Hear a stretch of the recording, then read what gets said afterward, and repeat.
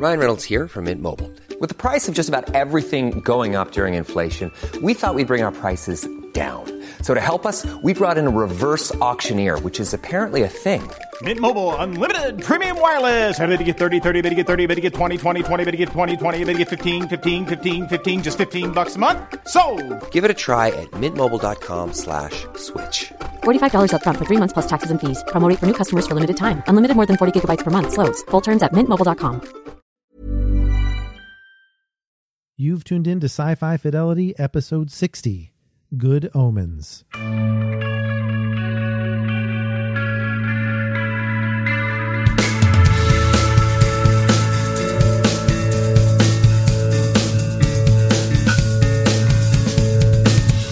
All right, welcome back, everybody, to the podcast. It's Mike and Dave with you once again. And this episode of Sci-Fi Fidelity is all about a novel adaptation that has been a long time coming, and I'm so happy it's finally here. Just dropped on May 31st on Amazon Prime Video. That's Good Omens, a Neil Gaiman and Terry Pratchett novel. And who better to tackle personifications of death and demons and angels than those two? I mean, that's a perfect pairing. And since Neil Gaiman was involved in the production, it pretty much was one of the most faithful adaptations I've ever seen. Yeah, and for me, even though I've had difficulty getting into the novel American Gods, I still haven't seen the show. I love Lucifer, which is, of course, a Neil Gaiman byproduct, I guess it's fair to say. That's a good name for it, yeah. Right. And then he's certainly written a number of episodes for Doctor Who, which I've loved. So I don't know what it is about American Gods, but as you said, if Neil Gaiman can't do it, nobody can. Exactly. He's the expert at this kind of stuff. And for those who are not aware of the history of this adaptation, in 1990, before American Gods, before Neverwhere, there was Good Omens, this collaboration with Terry Pratchett, which combined the whimsical metaphysics and fantasy of the Discworld author with the often glib personifications of supernatural beings or concepts that made Neil Gaiman famous in the Sandman comics. So really, I believe this was his first novel, his first collaboration, certainly, on a novel after he did all the comics for Vertigo. And what a great novel this was. It was kind of in the same vein as Douglas Adams, and I think Hitchhiker's Guide to the Galaxy was right around that same time. So it kind of had that feel where the narrator has a lot of the best jokes, But Good Omens tells the story of the arrival of the Antichrist, which heralds Armageddon. Only an angel named Aziraphale, played by Michael Sheen, and a demon named Crowley, played by David Tennant. They have grown used to life on Earth among humans, and even developed a bit of a fondness for each other since leaving the Garden of Eden all those many years ago. And so they don't want the end of Earth, of life on Earth to come, right, David? Yeah. Something that informs their decision from the very start of the miniseries. Right. And you said David Tennant's character is Crowley, and it is for a while. Yeah, but it's Crawley at first, right? Right. And then it becomes Crowley because Crawley was a little bit too snake-like. Right. Because he was that original serpent. But yeah, it's interesting. These two really carry the series. Is that fair to say, Dave, that Michael Sheen and David Tennant are really the anchors, big time, of this series? Well, yeah, and again, a lot like Lucifer, David Tennant's character, Crowley, he wants to be bad, but he, I guess, has been around Aziraphale too long, and the good's rubbing off, and of course, some of the bad's rubbing off because Aziraphale is more concerned with buying antique books and fine dining and good wine and all of these things on Earth. Exactly. He loves his car, the Bentley, So as luck would have it, the baby Antichrist is accidentally switched for the wrong baby at the convent. And the resulting mayhem is what leads to these unexpected results throughout the series. And it sounds like a strange topic to have for a comedy, but it is very funny and just a very British humor style to it. And it's definitely one of the most faithful adaptations I've ever seen, like I said. In fact, in my review, my spoiler-free review on Den of Geek, I did criticize it for maybe being a little bit too faithful, perhaps, because it did try and shoehorn in some of the narrator jokes and some of the scenes that could have just as easily been left out. And just one example of that is like the clandestine meetings in St. James Park and talking about the Ducks preferring Russian black bread because of all the, MI5 and KGB agents who have met there. I don't know that really is necessary for the story. And there were a few examples like that they wanted to bring it in from the book, and it never would have been there had this just been written as a screenplay. So still, those who enjoyed the book especially are going to really enjoy the adaptation because of its faithful nature. So hopefully we just won't lose some of the people that are like, well, why was that scene there? But we're going to talk about the first 2 episodes in our spoiler-free area here. And then when we get to the spoiler zone, we'll go over some overall impressions and some of the highlights of the avoidance of Armageddon. But episode 1 is called In the Beginning, as you might imagine. Makes sense.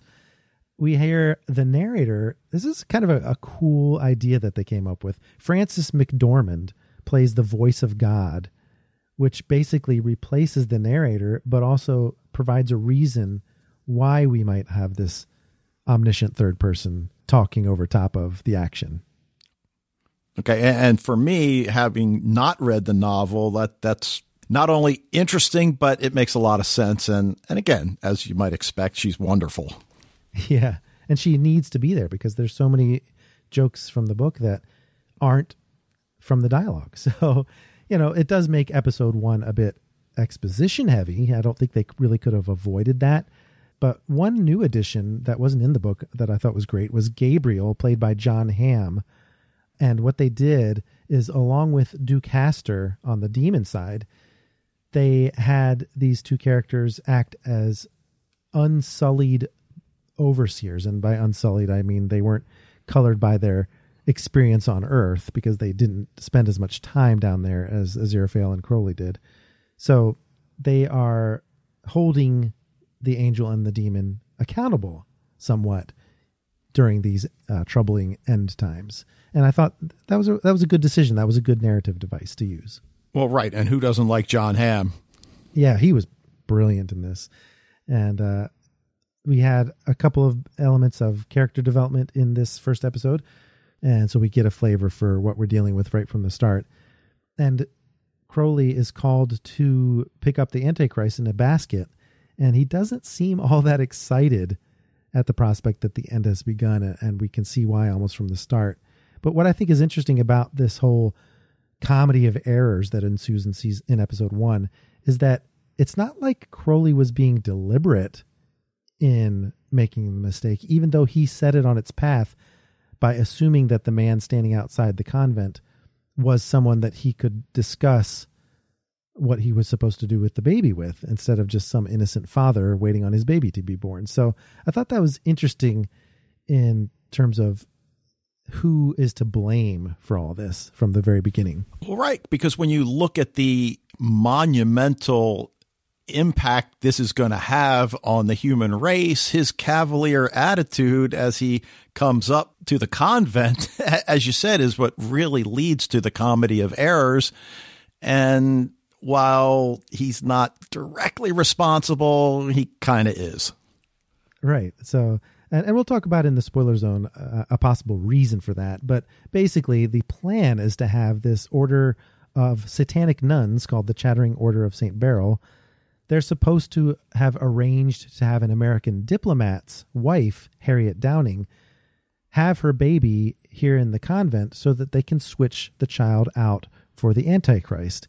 And then he will be raised in a diplomat's home, which presumably would make him more predisposed to bring about the end times because of his political placement, I guess you could say. But a young couple from a nearby town are also having a baby, and because the baby came a week early, the nuns were not expecting this couple to arrive. And obviously the Antichrist gets switched with their baby instead of the diplomat's baby. And it's completely undiscovered by anyone except the audience. Right. And the naming sequence of the 2 children is just great. Yeah, I don't know how they convinced Harriet Downing to name her child Warlock, but Adam is certainly a much more apt choice for the actual Antichrist. But later, Crowley has to deliver this bad news to Aziraphale, of course, because he's quite alarmed, because they don't want to just go back to being in heaven and hell. They like Earth. So right. They have 11 years until the child comes into his power, and that's it. So I think it's kind of cool, the plan they came up with, because, if it's the Antichrist, I guess originally the plan would just be to have a demon tutor that would kind of show him the ropes, and that's it. But Crowley makes this agreement with Aziraphale that both of them will insinuate themselves into the household of the American diplomat. And Crowley has this great disguise as the nanny. And David Tennant really looks good in drag, I must say. And Aziraphale becomes the gardener. So clearly they're on the wrong target, but it still was a good plan on their part, I think. Right. And when you get down to it, this is all about nature versus nurture. Right. And one has to wonder what would have happened if they had executed this plan on the correct Antichrist. Would it have made a difference? I don't know. It's not something we can speculate on, but it really doesn't even have much of an influence on Warlock. So who knows what would have been. But by the time the Antichrist is 11, his hellhound will come and be named. And apparently this is the signal that he is coming into his full power and the war is about to start. And, even Aziraphale, he tells Gabriel about what he's doing and how he's trying to exercise his heavenly influence on the Antichrist. And they think that's an admirable thing that you're doing, but, we'll be here for you when you fail, because you will inevitably fail. This isn't about changing things for the host of heaven.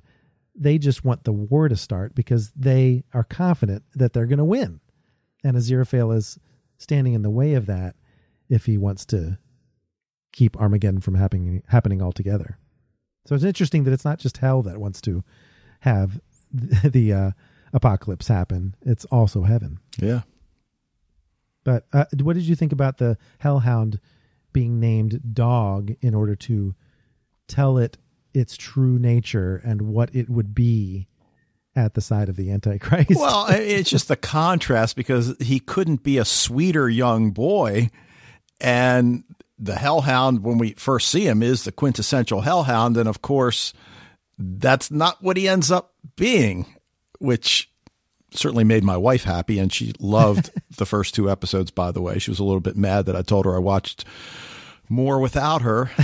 Yeah, she'll enjoy that, I'm sure. But I think the whole idea was that the Antichrist would have named the hellhound something very menacing, and then it would become that thing, whatever he called it. And since Adam named his dog Dog, then the hellhound became a dog. Yep. And started to enjoy his life as one as well. So an interesting opening episode. This book has a lot of characters to introduce. And so episode 2 actually dives into a completely different angle, even as that story with the Antichrist continues, because we meet and hear the history of the nice and accurate prophecies of Agnes Nutter, witch, from her descendant, Anathema Device, who, as it turns out, is a witch herself and knows that her ancestor, Agnes Nutter, was really the only true prophet that ever existed. So all of the prophecies that Agnes Nutter came up with, including ones about the end times, are completely true, and you just have to know how to interpret them. So this is a concept that obviously will steer certain other players into the apocalypse. For what purpose, I'm not sure, to just observe it or to have the prophecies fulfilled. I'm not sure. Obviously, it turns out that there's some interference that they are able to affect, but it's interesting that they bring about these prophecies, and Anathema Device has been raised learning them by heart. And she moves to Tadfield, which is Adam's neighborhood in Great Britain, to be there for the end times. But that seems to be it for her character. She's just being present because of the prophecies saying she should be present. Right. And then what about Newton Pulsifer? I mean, look, between him and Sergeant Shadwell. This concept of the Witchfinder Army, it seems like it doesn't fit at first, because the Witchfinder Army, kind of a outdated concept that you could say is not necessary in this modern age, but Sergeant Shadwell is kind of like a conspiracy theorist who carries on a long tradition, despite the Witchfinder Army having shrunk to just one himself. And so Newton Pulsifer, who is a descendant, coincidentally, of the man who burned Agnes Nutter at the stake 300 years ago, is someone who failed at his career because every piece of technology that he touches breaks. And so he kind of blunders his way into the offices of the Witchfinder Army and gets drafted as a private. But the thing is, he actually ends up being pretty good at his job, oddly enough. Yeah, and as much as I like Michael McKean, I wasn't thrilled with this aspect of episode 2. But again, Michael McKean's so great that he was able to pull it off. Right, and his neighbor actually is a fortune teller and part-time madam, a dominatrix, you might say, named Madam Tracy, played by Miranda Richardson. And I tell you, the two of them, being such seasoned actors, really play well off of each other. And so you do actually grow. Like the accent was a little off-putting for me, Michael McKean's character at first, but you get used to it, and they do start to grow on you over time. And then another group of characters we are introduced to in episode 2 are Adam Young's friends, because the Antichrist has grown up without any celestial influence and so has made neighborhood friends, Pepper, Wensleydale, and Brian. And they all have such vivid imaginations and know-it-all attitudes. They feel like they know everything about everything, and they hear that a witch has moved into town, and so they start playing at the Spanish Inquisition and burning witches, and even run into Anathema in town at one point as they're getting ready to torture their first victim, which is by means of a tire swing. So, it's very playful, but at the same time, thematically very serious, since we know who Adam Young really is. Right. Yep.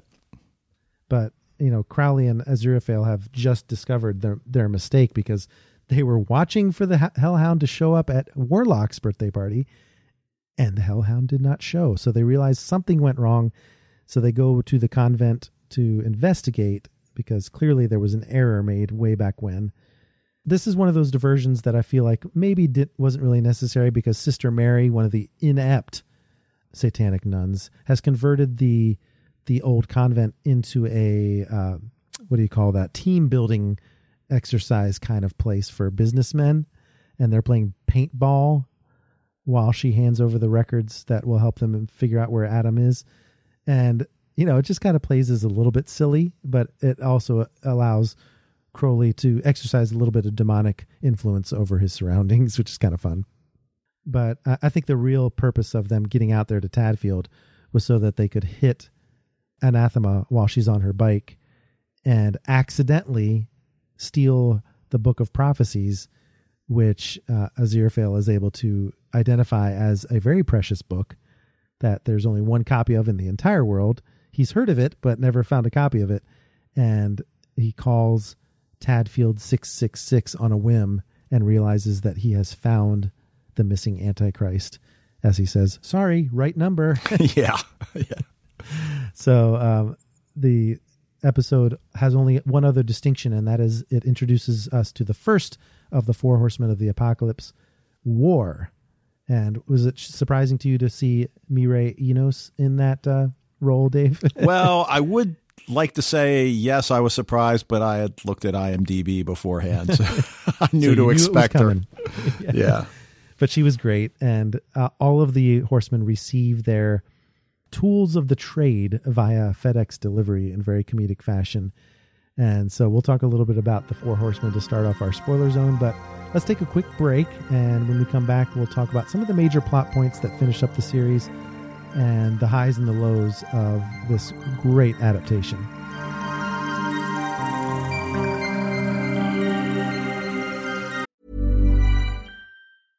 Hey, I'm Ryan Reynolds. Recently, I asked Mint Mobile's legal team if big wireless companies are allowed to raise prices due to inflation. They said yes. And then when I asked if raising prices technically violates those onerous two-year contracts, they said, "What the f*** are you talking about, you insane Hollywood ass?" So to recap, we're cutting the price of Mint Unlimited from $30 a month to just $15 a month. Give it a try at mintmobile.com/switch. $45 up front for 3 months plus taxes and fees. Promo rate for new customers for limited time. Unlimited more than 40 gigabytes per month. Slows full terms at mintmobile.com. Ready to pop the question? The jewelers at BlueNile.com have got sparkle down to a science with beautiful lab-grown diamonds worthy of your most brilliant moments. Their lab-grown diamonds are independently graded and guaranteed identical to natural diamonds, and they're ready to ship to your door. Go to BlueNile.com and use promo code LISTEN to get $50 off your purchase of $500 or more. That's code LISTEN at BlueNile.com for $50 off. BlueNile.com, code LISTEN.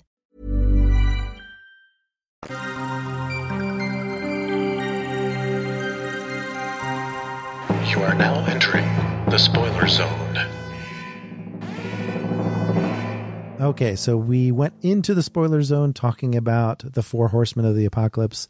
So let's go ahead and start with that, because I really liked the depiction of these embodiments of war, famine, pollution, and death rather than pestilence and death, because apparently pestilence retired or something. I don't know exactly what it was, but this was something that could have easily been a little bit preachy in the way these characters were introduced, but thankfully they didn't go down that road. Right. And I think it was good. It almost acknowledges that we're going to update the Four Horsemen of the Apocalypse to reflect present day issues. And I just thought it was brilliant. I think it was actually a little bit more Terry Pratchett kind of personifications than it was Neil Gaiman. But that's kind of cool that those that flavor got in there. But so we mentioned war before the break. We also meet Famine, who has this really cool idea of food-free food or something like that, where there's no substance to it whatsoever. And there's even some kind of comment of, well, the shakes already don't have any food substance or something like that in any restaurant. But the pollution was an interesting update because, you know, they could have gone with pestilence. Certainly disease still exists in the world, but pollution just was so wonderfully oozy and disgusting and standing by the river full of trash. It felt appropriate for the times, whereas maybe pestilence would have felt a little bit dated. But I keep seeing Aziraphale eating at one of those restaurants that has the big plate and the tiny little... Yeah, he probably would have enjoyed some of Famine's French food. But death, of course, was also present because that was a major character in Pratchett and Gaiman's novels. Conceptually very cool. It was very similar to the way it was presented in the book. But I think the only problem I had with the Four Horsemen was that they came together there at the end to set off the nuclear holocaust. And then they were kind of easily defeated. But I'll tell you, the more time that passes since I originally saw this miniseries, the more I come to appreciate the way in which Adam Young brings his three friends forward as opposing forces to the Four Horsemen. And I notice things like the fact that Pepper is wearing a red raincoat that kind of mirrors War's red attire. And Wensleydale is kind of prim and proper and scrawny like Famine. And Brian is very much messy like Pollution would be. So it's kind of cool that they come forward and say the opposing phrase, you know, I believe in peace. I believe in a clean environment. I believe in a healthy lunch. And they are defeated soundly by small children. Well, right. And again, what I also love is that we see the Four Horsemen approaching on motorcycles and dressed, as you just said. And that's positioned against the four kids riding on their bicycles. Exactly. It was just a wonderful way to present that. And just the other stuff that you just mentioned just was icing on the cake. Right. So I did have that grow on me over time. I felt the defeat was rather quick, but the manner in which the kids were involved really kind of changed my mind on that. But how did you feel about episode 3? Like, I am going to be skipping around a little bit as we talk about the overall impressions that we had about the miniseries. And episode 3 was really refreshing for me. Complete detour from the book in showing us the beginnings of the arrangement with the capital A between Aziraphale and Crowley, where they figure out that they might as well get along because all of their actions are canceling each other out anyway. Right. And I think this episode, not that I really read about it, but I would suspect that it hits viewers with either a love or hate feeling. Yes. That, they're not really going anywhere. They're not pushing the story forward. It's just a lot of stuff that we don't need. And like you, I couldn't disagree more. I love the fact that we see virtually every step of the way to how they got to where they are today. And as you just mentioned, once they come to the realization that, look, everything we do cancels each other out. If one of us takes care of both sides, the other can have the day off. Exactly. And we see it through a lot of really cool time periods with really interesting costumes for both of the two actors. We see Roman times, medieval times, Elizabethan times, a really cool scene that was actually filmed in the Globe Theater, which is really kind of fun, has a cool story behind it. But what was interesting was that once they realized that they've got this bond, and I do think that the friendship between these two is really what carries this miniseries, much more so even than in the book, is this detail that comes out where Crowley realizes that if he gets caught doing this, he could really be in serious trouble, eternal torment. For Aziraphale, it would be a slap on the wrist. They would just be, stop doing that. But he could really have some serious consequences. So he asks Aziraphale to get him some holy water as protection. And I find it interesting that Aziraphale sees that as something that he could commit suicide with. Whereas, I think we as the audience members and perhaps Crowley himself see it as a weapon he could use against his own kind. Now I happen to tend to agree with Aziraphale that I felt like it was a way to avoid the horrific torture that he would have to experience if he is caught. So this is a way out of that. Like a cyanide pill for a spy? Yes, exactly. Yep. Well, that's interesting. So obviously that comes into play later, but I want to take a little bit of time to mention Newton Pulsifer and Anathema Device, because these two characters are very interesting in that you would think they wouldn't have anything to do with this, except from Anathema's perspective, observing the end times, being there for when it happens and knowing what's going to happen as it goes along. But Newton has an interesting plot that shows his importance. Number one, he discovers in his investigations with Sergeant Shadwell that this one area known as Tadfield always has the best weather for that time of year, or the most typical weather for that time of year. And it's because Adam lives in Tadfield and is exercising his influence, even though he doesn't know it. So he has this idyllic childhood because of the power he has through his belief in everything. He can just make it be the way he wants it. And I thought that was very insightful of Newton to find it. I don't even think Sergeant Shadwell thinks much of it at all, but he sends him up there anyway to find out what's going on up there. And that's what causes him to run into Anathema, who is completely expecting him to arrive and crash his car in front of her house, which I thought was kind of cool. Well, the one thing I wonder about, and maybe it's just that I missed it, but do we get the sense that Adam wills the weather to be a certain way, or whether it's just a boyish hope and desire, the way every boy his age hopes for snow at Christmas? Oh, well, yeah, that's a very subtle distinction. But yeah, it could just be his boyish desires manifesting themselves. Right. Yeah, right. I think you're totally right about that. But what's interesting about these two, Newton and Anathema, is that the two actors, Adria Arjona and Jack Whitehall, do have some really fiery chemistry, but it's all based on the fact that Agnes Nutter predicted that they would get together and even hook up. So only one time, though.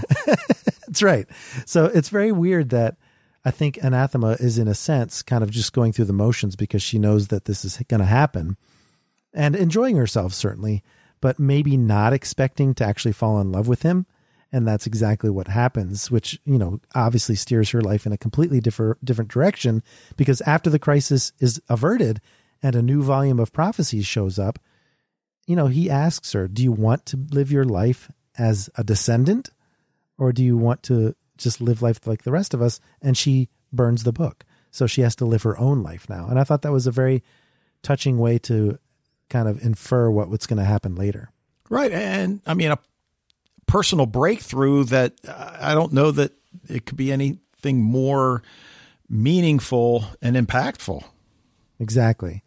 And of course, Newton also is key in stopping the 4 horsemen of the apocalypse as well by breaking the computer by trying to fix it in the airfield. Great touch. Exactly. But Anathema herself also, I think, influences things to a degree she doesn't realize, just by influencing Adam, who she does not realize is the Antichrist, because her methods, her witchy methods of trying to detect him, don't work, because Adam is completely undetectable, even to angel and demon kind, much less to a witch.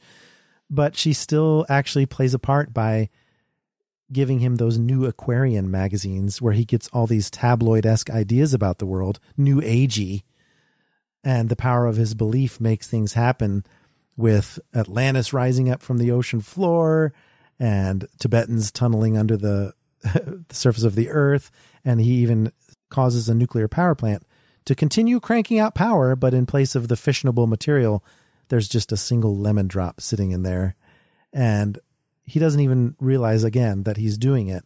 But because he's 11 now and his hellhound has arrived, it's really starting to affect him more and more. And it's kind of interesting. I kind of was wondering what was going to happen once he realizes he does control everything. He wants to reset the world. Humans have made a mess of it, but he alienates his friends by forcing them to see it his way. And I thought that was going to be irreparable, where he would have to join the 4 horsemen because his friends from Tadfield weren't playing along. Well, I think the one thing that I find so fascinating here is that it's not just humans, it's adults. Right. That have mucked up the world. Exactly. And so as kids, they are free from that. They're unsullied. So they're the perfect candidates to stop it, right? Another nice Game of Thrones reference. Oh, the Unsullied. Yeah. But he obviously does realize that, okay, I have to let them be free and not control them. But as soon as they're free, they walk away. We want nothing to do with you. That causes him to scream at the top of his lungs and come to realize that he does have to stop this. He can't let it happen. He knows exactly what's up at this point. He's fully awakened. And they head to the airfield and they have that great scene that I mentioned earlier. But the other people that obviously have to play some part in all this is Crowley and Aziraphale themselves.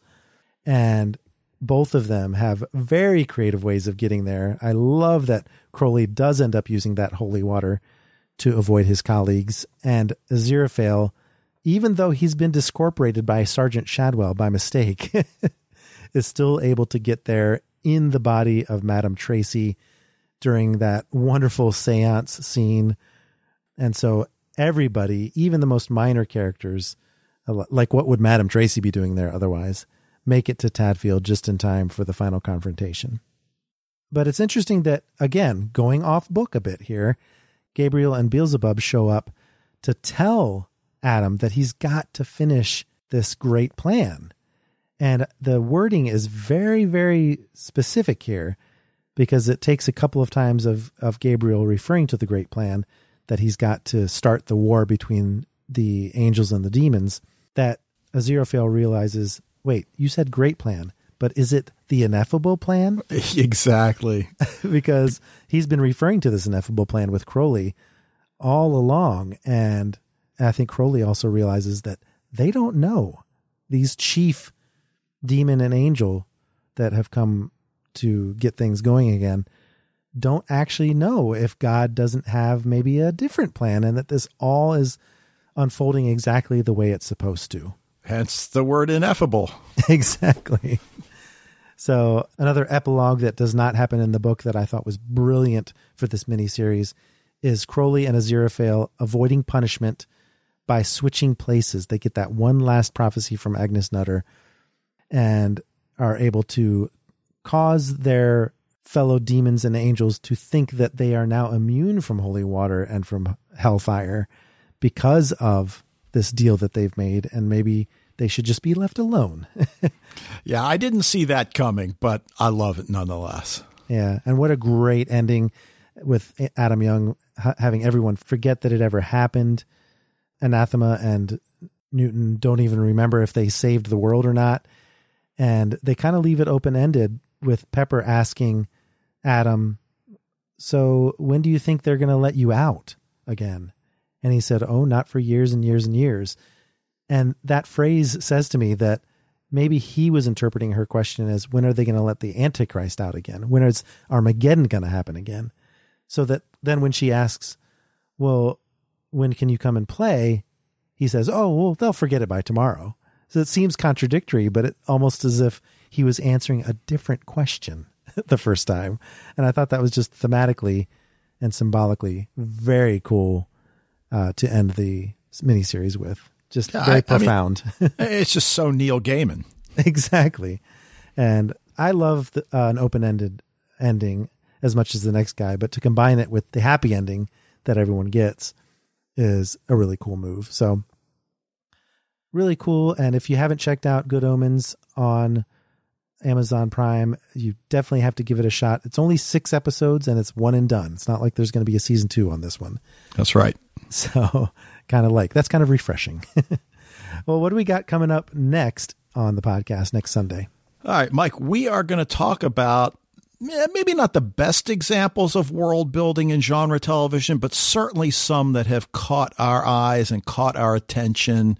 And I think we're going to have a lot of fun talking about this one. Yeah, this one was suggested to us by listener Taltos, who has given us a couple discussion topics over the 3 years that Sci-Fi Fidelity has been on the air.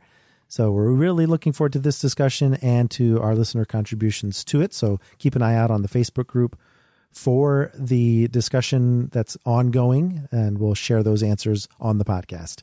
But that's going to be it for this episode of Sci-Fi Fidelity. Keep the discussion going on social media. You can follow Den of Geek on Twitter and Facebook at Den of Geek US, and we are at Sci-Fi Fidelity. And in the meantime, we'd love it if you could rate and review this podcast wherever you access it. Be sure to send us your suggestions for future topics on social media or via email to sci-fi-fidelity@gmail.com. Thanks again for listening, and we'll see you next week.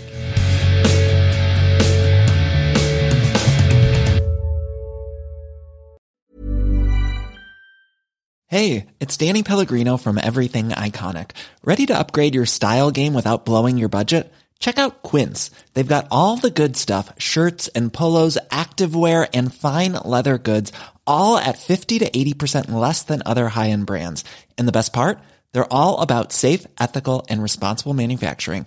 Get that luxury vibe without the luxury price tag. Hit up quince.com/upgrade for free shipping and 365-day returns on your next order. That's quince.com/upgrade.